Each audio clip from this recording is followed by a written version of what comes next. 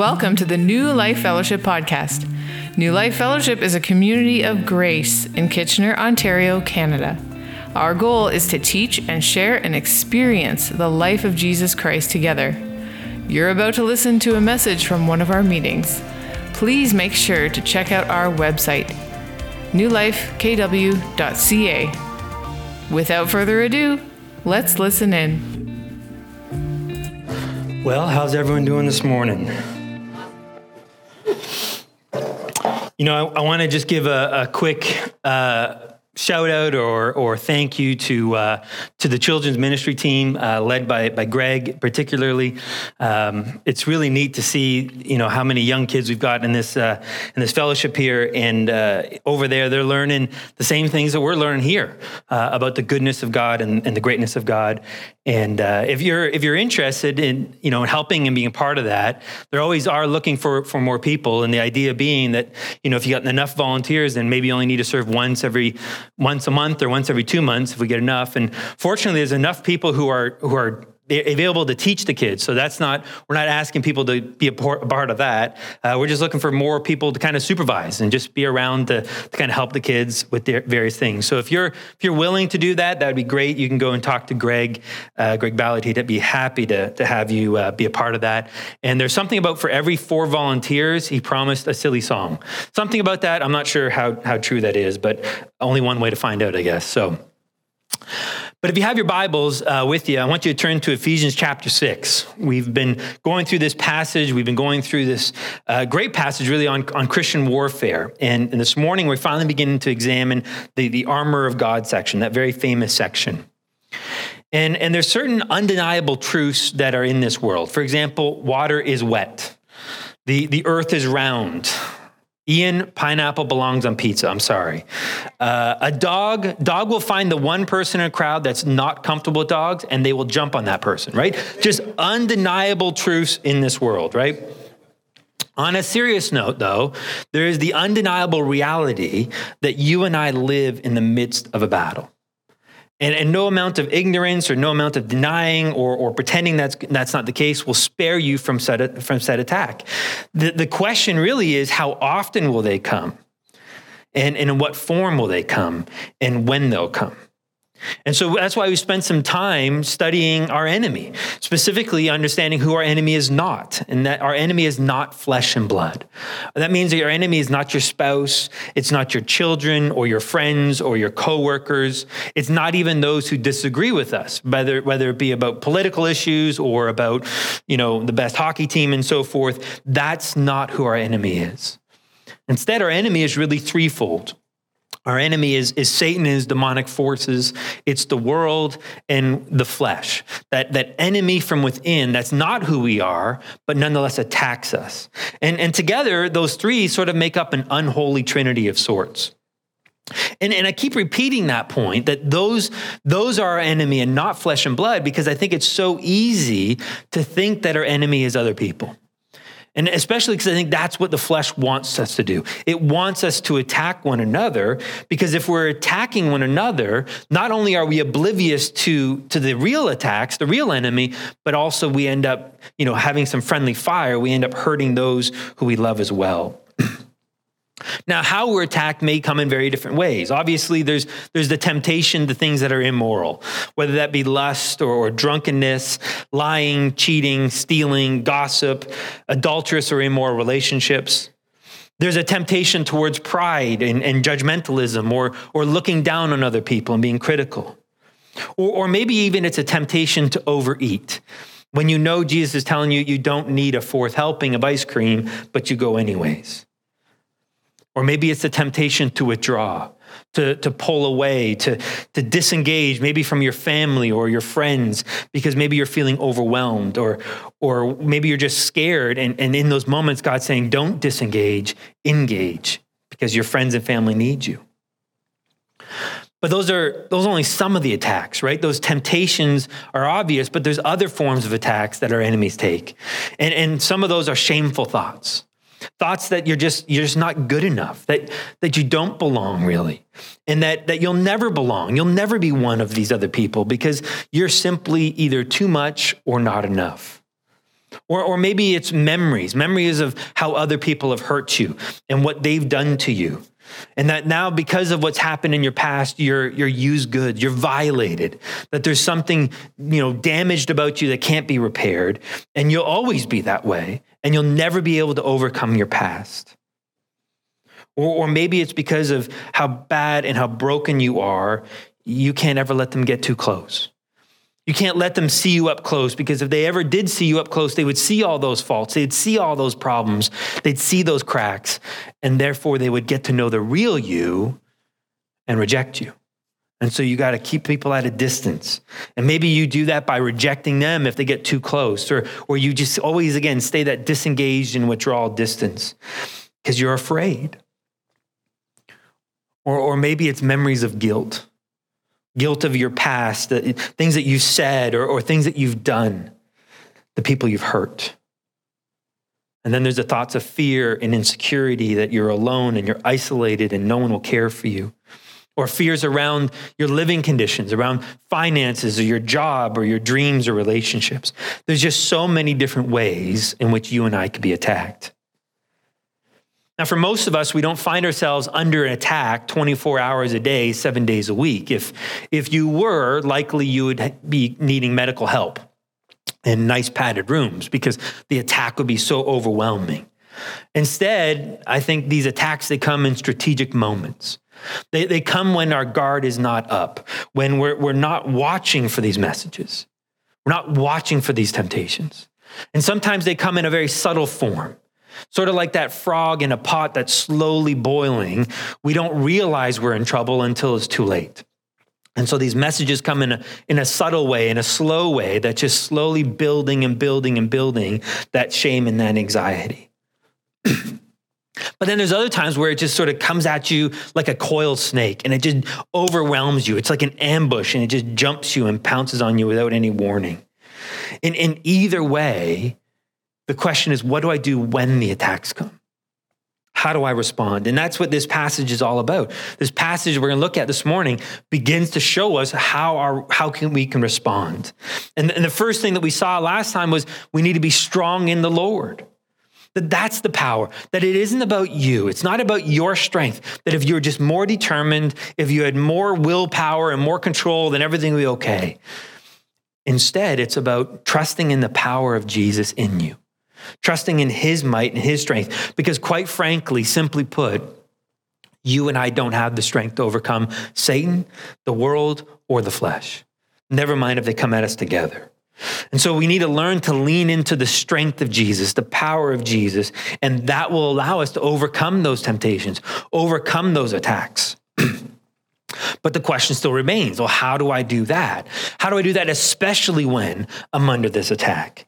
And that's what Paul tells us now about putting on the full armor of God. And he's going to describe that in a bit more detail now in this passage. Now, we're not going to cover all the elements this morning. We're going to really only focus on one element this morning, and that is this belt of truth. So let's read our passage, and then we're going to pray, and we're going to invite the Holy Spirit to open up our eyes to the beauty of this. So in Ephesians chapter 6 and verse 13 and 14, if you got your Bibles, read along. Therefore, take up the full armor of God so that you be able to resist in the evil day, and having done everything, to stand firm. Stand firm, therefore, having girded your loins with truth and having put on the breastplate of righteousness. Let's pray. Father, we thank you that when we come to this passage, that you're the teacher.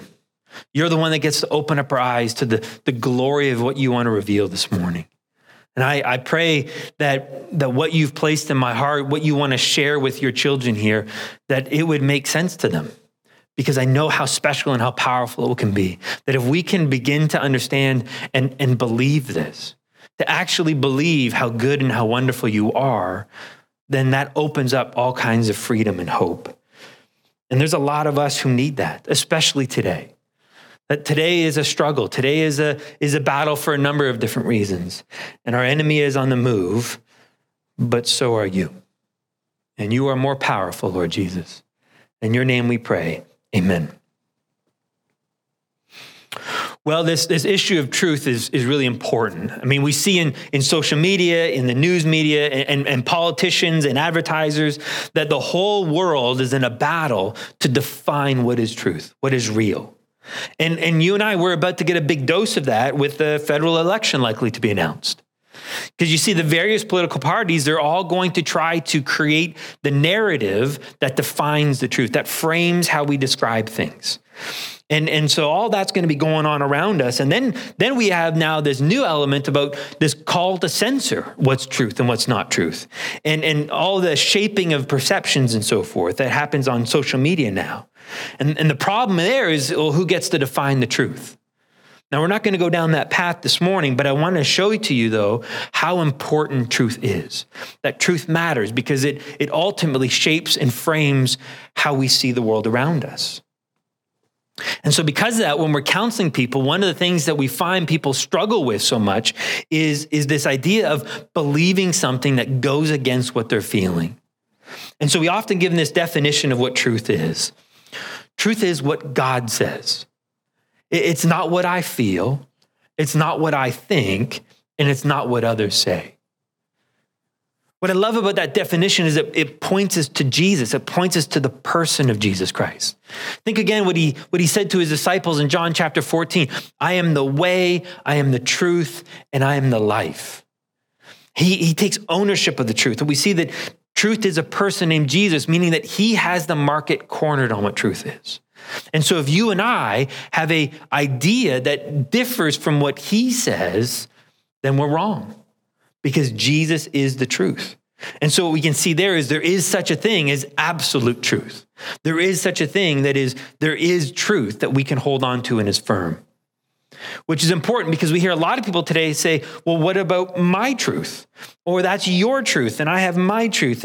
And sometimes they can be in direct opposition with one another, but it's okay because truth is relative. Truth is in the eye of the beholder. Well, that kind of thinking, I think, is really a remnant of what took place in the garden.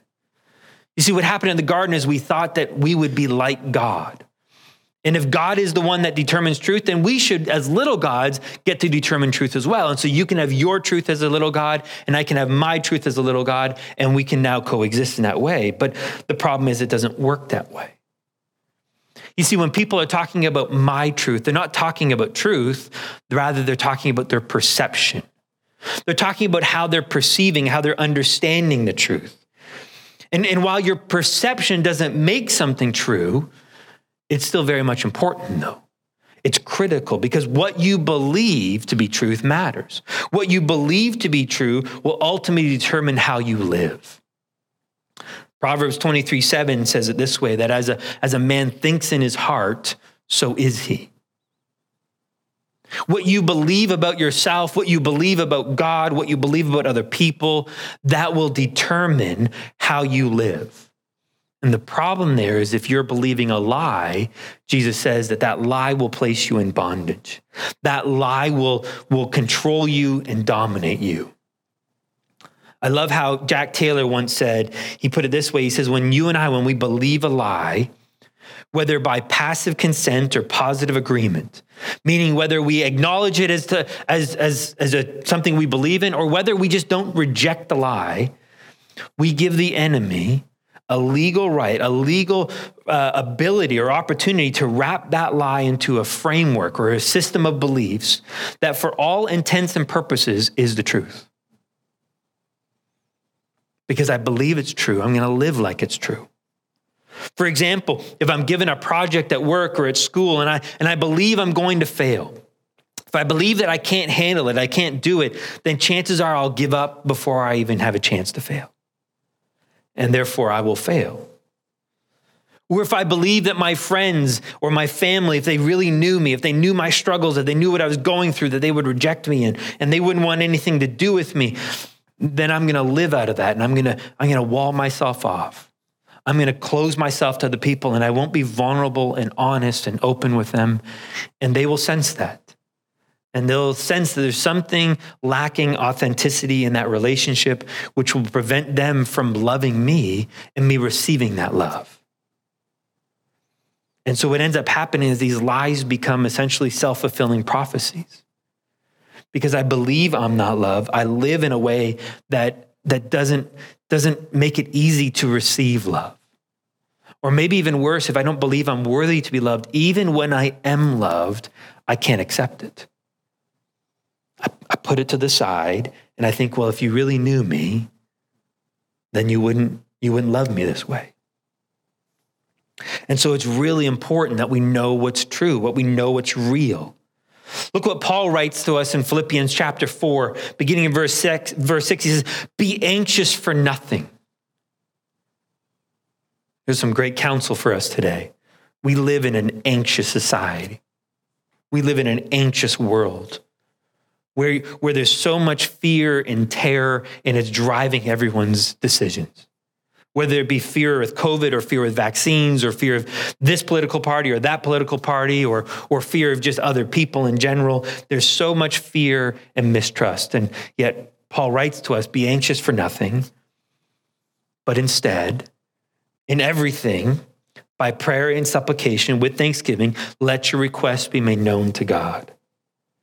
And the peace of God, God's peace itself, which surpasses all comprehension, which does not make sense at all in the least bit, will guard your hearts and your minds in Christ Jesus. His peace is the source of that. So finally, brethren, whatever is true, whatever is honorable, whatever is right, whatever is pure, whatever is lovely, whatever is good repute, if there's anything excellent and if anything is worthy of praise, dwell on these things. Well, I'm asked Robin here. He's gonna be a runner right now for us. I figured of all the elders, he's the one most in shape and not have a heart attack. So we went with Robin. But I want to ask you guys and get some feedback of things that you think of, things that maybe you've heard it here at New Life, maybe you've heard it in other messages that you've listened to or other churches you've been a part of, or you've read it in the scriptures, or maybe there was something in the song this morning, things that would fit this list. Things that are true and honorable and right and pure and lovely and good repute, of excellent, worthy of praise. What are some of the things that you've heard that have impacted you that would fit this list? So go ahead and raise your hand and Robin will find you and then just shout it out.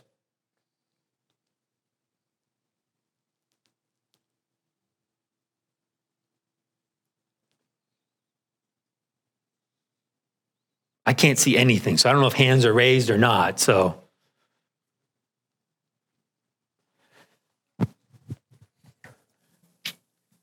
Even when it really hurts, that God is good all the time.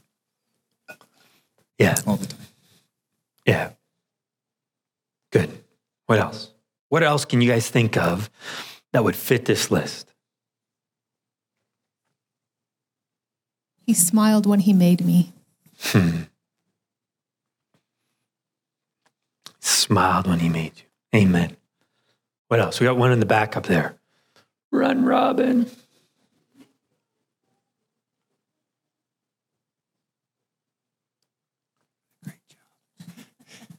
I think it's Job that says, yet though you appear to slay me, I will trust in you. Yeah. Yvonne. Me or forsake me. You'll never, never, ever leave or forsake us. And that's such a powerful truth, right? Because so many times we feel like God's abandoned us. Or we feel like we've done something that will disallow or cause us to lose out on that relationship. But that's not true. Where sin abounds, God's grace superabounds all the more. What else? What are some other things that you've learned about, yourself and God in this relationship we have that's excellent and praiseworthy?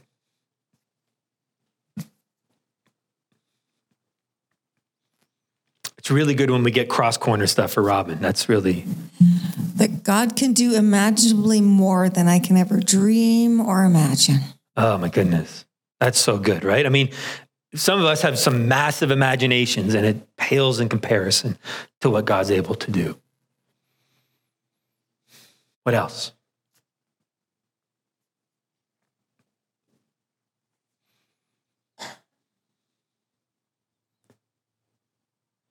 How many people appreciate the truth that you're forgiven of everything, and that you've been made right, absolutely right with God, meaning that you're 100% approved and accepted, and you're a new creation now, that you're not that old person anymore, that old person is gone, and you're a new person that's actually free.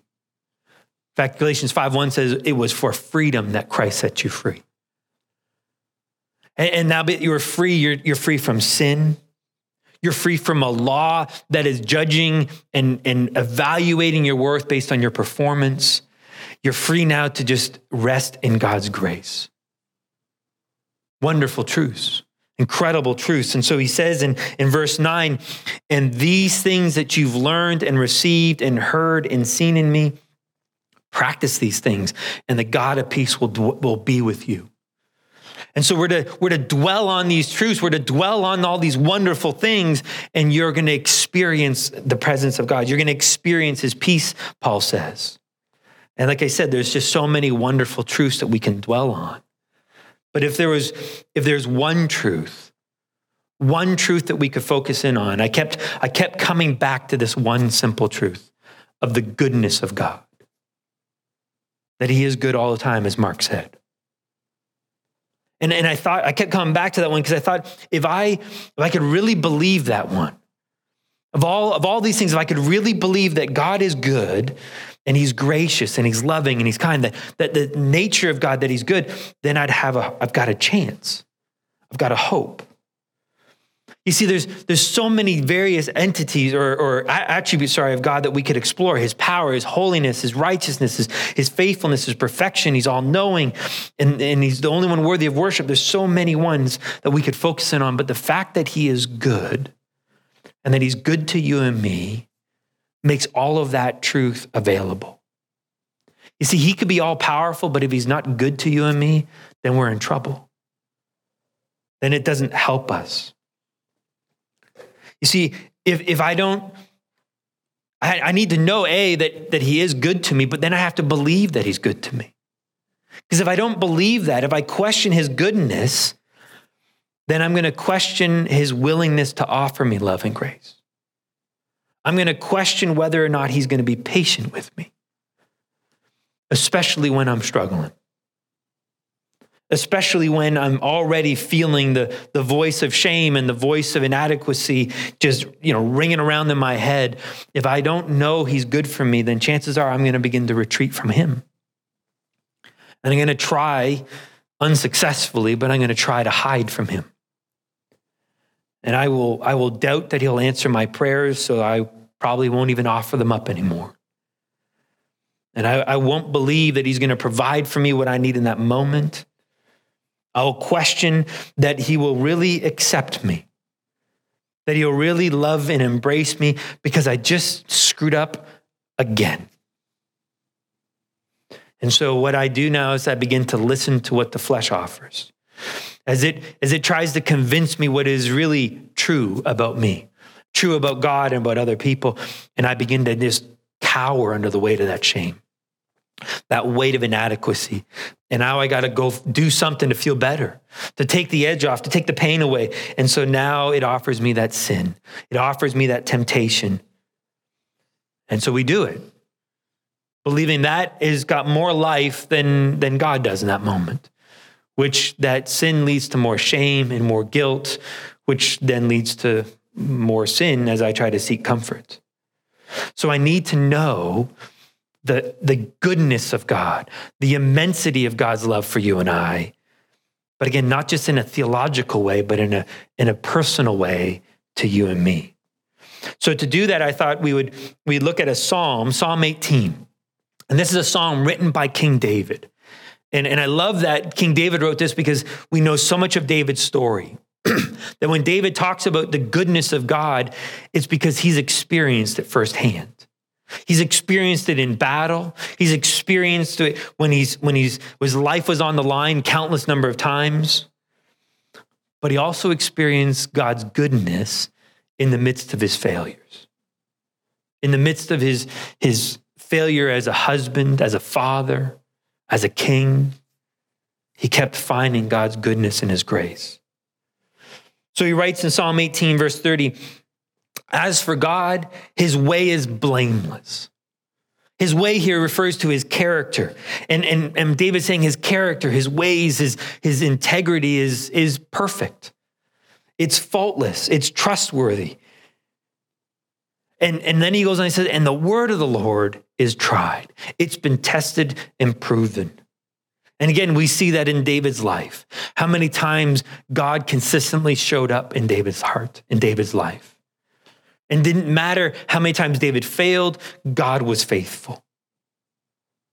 But I want you to think about now the word of Jesus. When he walked this earth some 2,000 years ago, the number of times he told his disciples that he was going to go to a cross. He was going to be arrested and killed and be buried. But then 3 days later, he was going to rise again. And that in that resurrection, he was going to overcome death. He was going to overcome sin, and he was going to set you and I free. He prophesied that. He told that to his disciples multiple times, but they didn't get it. And sure enough, he was arrested, he was crucified, and he rose again. And that was proven because they had thousands of witnesses that saw him in an empty tomb. Nobody could question it. They tried to make up stories, but there was an empty tomb. Jesus prophesied that he would overcome death, and he did. And so what we see here is that his word is true. We can believe him. What he says is absolute. And so because of that truth, that historical fact that he is alive, he's overcome death, we can now trust everything he's promised. How he's promised to rescue and redeem you and I. How he's promised to care for and provide and protect you and I. How he's come to promise to comfort us who are suffering and in pain. And his offer always stands. It's always there. All that requires from you and I is that we would accept it, that we would trust that. And when we do, he goes on and he says that he's a shield to all those who take refuge in him. More than he offers a shield and says, come, take this shield, you'll be okay. He says, he is the shield. And so he basically wraps himself around us and he becomes a shield. He offers himself to protect us from the attacks. That's something he demonstrated on that cross, did he not? Where he took what you and I deserved onto himself so that we could be redeemed and rescued. Verse 31, for who is God but the Lord? There's no one like him. He has no equal. He's not just a God, he is the God. And who is a rock except our God? He's the steadfast, unchanging, solid anchor in the midst of our storm. He's the same yesterday, today, and forever, which means he'll never stop loving you. He'll never stop embracing you. He will never change his mind about you, which means if he smiled when he made you, he's smiling today. Verse 32, the God who girds me with strength. Again, we're seeing some similarities in this passage with our passage in Ephesians about that armor. There's a shield, and now there's idea of girding. You know, when a soldier would go off into battle, they would gird up their loins, and essentially they would kind of tuck their skirt up and under their belt so that they'd have free movement. They were ready for battle. Think about the football player that he puts on his helmet and he does up his chin strap. He's getting ready for battle. That's this idea here, that God prepares me. He strengthens me with his strength, with his power, and makes my way blameless. The path he leads you on is good. It's not easy and smooth all the time. We recognize that, but it is right and it is good and it is worth following him along. And so in verse 33, he says, and he makes my feet like hinds' feet. This is like an animal's feet, like a deer or better yet, a mountain goat. Have you ever seen a mountain goat on the side of a mountain? I mean, it's a marvel. You look at a mountain and it's almost just like a sheer vertical and there just seems to be no hold, and yet they seem to be able to sprint up the side of the mountain. And you look at it and think, how could you do it? I mean, if I could understand like crawling up there maybe, but to sprint, they can do it because they have such a firm grip. They have such, or not even grip, a footing, a balanced place. And that's what he does. He says he makes you and I secure and solid. That the ground beneath us may shake, but we will not fall. And he sets us up upon high places. Well, here I think about Ephesians 2:4-7, where we saw that although we were dead in our trespasses and our sins, that we were a miserable mess, living after the flesh, following the course of this world, God in his mercy, God in his kindness, God in his love rescues you and I. He makes us alive together with Jesus. By grace, you and I have been saved. We didn't deserve it. We didn't earn it. We didn't achieve it. He was motivated surely out of his own love and kindness towards us. And he raised you and I up into heavenly places. That's where we are today. Not because you've achieved it, but because that's what God's done. He's already put us up there. I heard recently this man, he was asked the question about what sets Christianity apart from all the other faiths and other religions. And there's so many great answers that you can give. It's the only one where God comes down to redeem man. All the others are trying to find their way up to God. There's so many great answers, but the answer this guy gave, it has struck me and it has not left my mind since I heard it. And his answer was, Christianity is the only faith where you start out complete. You start out perfect. Think about it. All the other faiths, you kind of start out at the ground level, and if you work hard enough and you memorize some passages and you give and you serve and you do this and you clean up your life, then maybe one day you will reach a certain level. But in Christianity, you start out seated with him in heavenly places. You start out righteous. You start out complete in him, having everything you need in Jesus Christ. That's our starting point. And it never changes because it isn't about you and your performance, but what God has done and his goodness that he's offered all that. And so it's hard for me to imagine a higher place than seated with Jesus at the right hand of the Father in heavenly places. And that's where you are today, right now, with him. Verse 34, he says, and he trains my hands for battle. He doesn't promise me that there won't be a battle. Instead, he says, I will train you and I'll prepare you. I will teach you how to trust me in the battle. And so many of our previous struggles, so many of our previous difficulties have been that training. Because what it's done is it's shown to me my inability.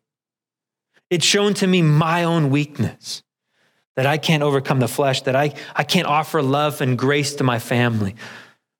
But it's also shown to me his ability, his power, and his sufficiency in the midst of my weakness. And because I've seen that in my life and I've seen it in other people's lives, then I know the trial that I'm facing right now, he is enough. He's sufficient. And it says then, and that my arms can bend a bow of bronze. Picture that. This, most bows are made out of wood because they naturally flex, and that's where you get the strength from, and shoots that arrow. Imagine the strength and power you would need to bend a bronze bow the same way you would bend a wooden bow. That's immense strength. That's immense power, and that's the kind of power he gives us because it's his strength and his power. In verse 35, and you've also given me the shield of your salvation. He protects you and I. And your right hand upholds me. This right hand in Scripture always refers to a judgment, but a judgment of approval and acceptance. So when he offers us his right hand, he's saying, I accept you and I approve you. And I love this. And your gentleness makes me great. The word gentleness could be understood as humility, of this lowliness. And you think about the humility of Jesus, who is God, who is creator, but came as a man, who came as part of creation. He humbled himself. He emptied himself in order that he could now redeem you and I.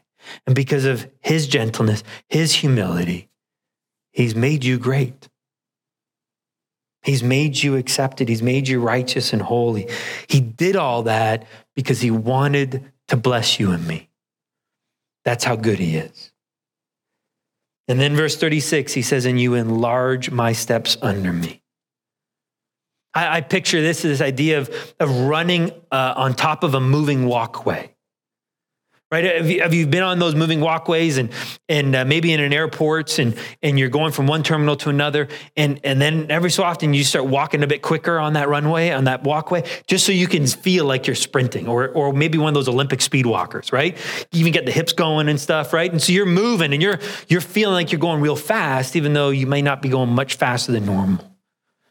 It's because you're propelled ahead. And that's this idea here is he's propelling us. He's empowering us. He's strengthening us. And my feet have not slipped. Through it all, through everything, he holds us safe. That's the goodness of God. And if I can trust that in the moment when I'm struggling, if I can trust his goodness, that I can go to him. Now, please understand, I wish I could sit up here and tell you I always trust his goodness and I never struggle. But Joy's here and she would definitely call me out on that one. So I will be honest with you, I don't always trust in his goodness. But when I look in those moments when I fail, it's because I didn't trust his goodness. I didn't really believe that he would be enough for me in that moment. That he could handle my shame or my loneliness or my frustrations or my anger.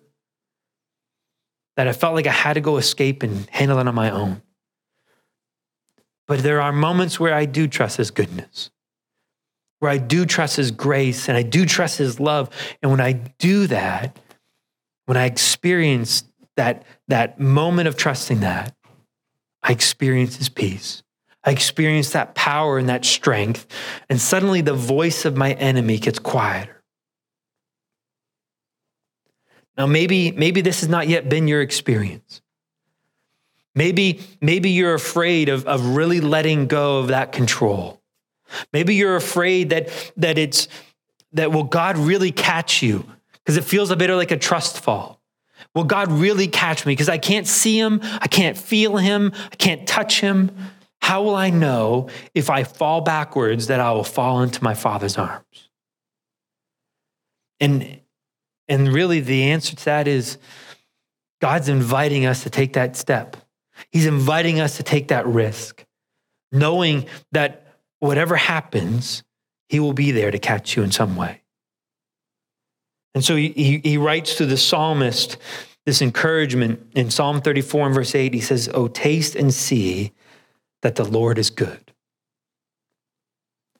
Taste and see. Give him a chance. Lean into him. Talk to him. Ask him to show up in your life in a powerful way. Taste and see that the Lord is good. Because how blessed is the man who takes refuge in him. How fortunate, how lucky, how blessed are we when we actually find that freedom in him. Now, in closing, I think many times this trust fall of sort, this leaning into him, it's hard and it's difficult. And so I think God doesn't actually want you to do it on your own. Instead, I think what God wants us to do is when we're in this battle, when we're in this fight, he's inviting, he wants us to invite others to come alongside us to help and encourage us in our faith, in our trust in him. And so what you can do then is find someone you trust. Find people that you can trust. Ideally, they live under the same roof as you, your family. But sometimes family's not safe. Sometimes family can't be trusted because of what they're going through, or maybe they're the ones who've hurt us. And that's where God's given us other people, other friends, people here at New Life. Especially as elders, we would love to be that for you, but it's not just us, because the body of Christ gets to offer this to one another. And so find some friends, Find some people you can trust and be honest and vulnerable with and say, I'm struggling with this. I'm struggling with this sense of shame. I'm struggling with this fear, this insecurity.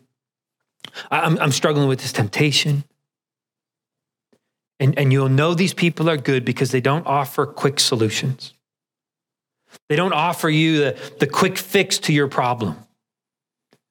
What they do is they listen and they encourage and they support, and then they invite you to walk with them as you go to Jesus together.